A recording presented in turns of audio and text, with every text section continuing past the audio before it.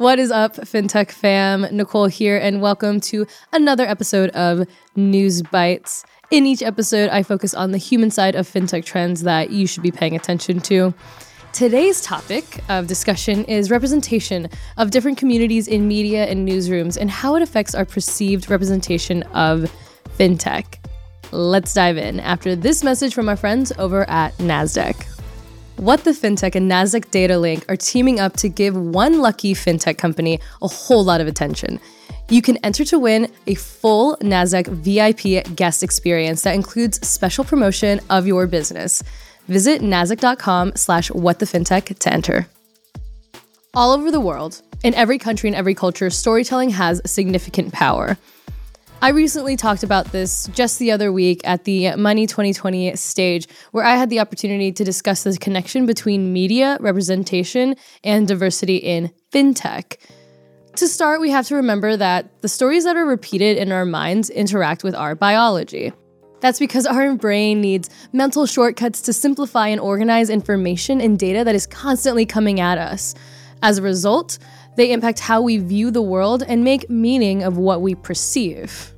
That means there's a direct connection between the representation of diverse communities in media and newsrooms and how it impacts investments in and perceptions of fintech as an industry. The narratives that are told to us create and continue prejudices by those who dominate the storytelling sphere.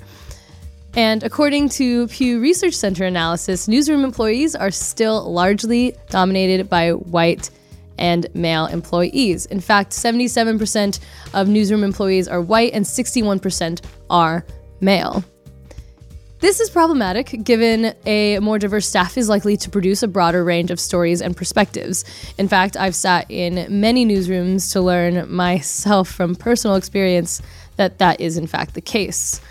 I also find it hard to believe that it's just a coincidence that the lack of representation in media is reflective of the lack of diversity in fintech. Like newsrooms, venture capitalists are still largely one demographic. 58% are white men. And VC-backed startups are still significantly male at 89.3% and white at 71.6%. So media fuels the perception of our society, but lacks diverse perspectives. So how can we be surprised that our fintech industry, let alone any industry, lacks representation? It's clear that the stories that influence the perceptions of the polarizing fintech narrative impact the funding dollars that go to women and diverse entrepreneurs. It's really that simple. Here's the thing. Fintech will never improve its diversity figures if the community surrenders to this normalcy and becomes silent. I know what it's like to be one of those little girls that grow up not seeing yourself represented, and it often leads to self-imposed limitations on what you can achieve and allows negative perceptions to go unchallenged. And we're already seeing this personify itself in fintech. For example, women represent only 30% of the fintech workforce, and 12% of fintech founders are women. Of all fintech CEOs globally, 5.6% are women, and less than 4% of women hold the title of Chief Innovation Officer or Technology Officer. With stats like these, why would women or people of color want to even join our industry? I'm doing everything that I can to be a part of the solution, which I believe comes from female and minority founders needing to tell their stories to raise awareness. As a journalist, it's my job to help women and people of color be loud about their stories and ensure that they're never forgotten. And as a woman of color, it's my responsibility to create a safe space for women and people of color to feel comfortable to share their stories. That's why I built What the Fintech. Narratives are what establish patterns and norms, and they're also what can inspire the next generation of founders. When we spotlight the narratives of women and people of color who are building, working, and investing in fintech, it can and will shape the future of our industry. And when we're louder together, we can change the narrative. That's why I'm super proud of my partnership with Nasdaq Data Link to host a contest for the next trailblazer in fintech to win some major visibility and exposure. Any fintech company can enter, and here's what you can expect if you win.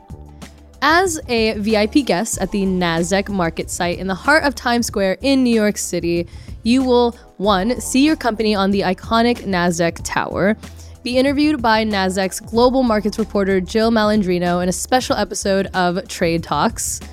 You'll be able to view a live opening or closing bell ceremony, and you'll receive a professional photography package inside the market studio, which is huge.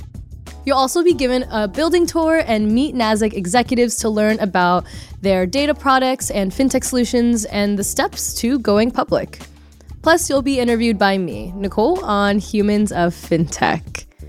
If all of that doesn't get you jazzed enough for the partnership with Nasdaq, I want to actually share how this partnership came to be. About 8 months ago, I first met Nasdaq executive Brandis DeSimone to talk about having her as a guest on my podcast. Check out season 2, episode 5. Back then, I only had 10,000 subscribers, and I was really just starting to feel the momentum with my brand. Brandis, a fan of the show, not only joined as a guest, but invited me to Nasdaq's market site in New York for the interview. It was my first time seeing anything like it.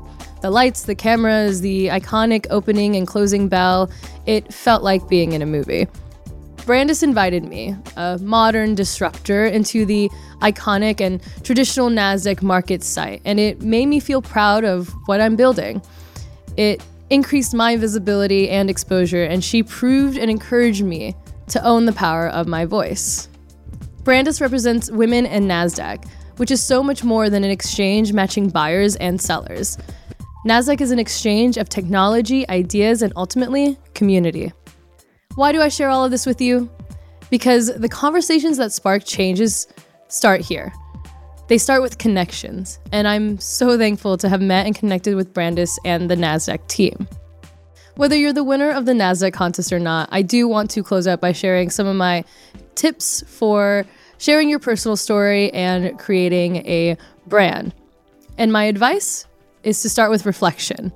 No one can tell your personal story better than you. It's your gift, and it is what sets you apart from the rest. And the more open, authentic, and honest that you can be about yourself, the better. It's like the queen herself, Serena Williams, said on the Money 2020 stage, founders that are capable of sharing their personal stories have that secret sauce that she's looking for in her play-to-win strategy. And we all know that Serena Williams likes to win. Start by asking yourself, who were you before fintech entered your life? Remembering past realities is the first step towards measuring the depth of change. And sharing those personal measures in the same way that we've learned to share problems and solutions is the most impactful way of eliciting our history. After all, if people of diverse experiences, genders, ethnicities, ages, and backgrounds begin to see patterns of similarity and write them down, then we could be on track to identifying a more accurate historical pattern and inherently create solutions. And if you're still unsure if sharing your story is right for you, I'd want you to remember that the average American spends over 11 hours a day watching, listening, reading, and interacting with media. And being right there holds power to challenge and change perceptions. The next time you see an ad or watch a TV film, ask yourself whose voice is telling the story. We have to stop trying to retrofit women and people of color into the white-dominated narrative society has already created for us and deems normal.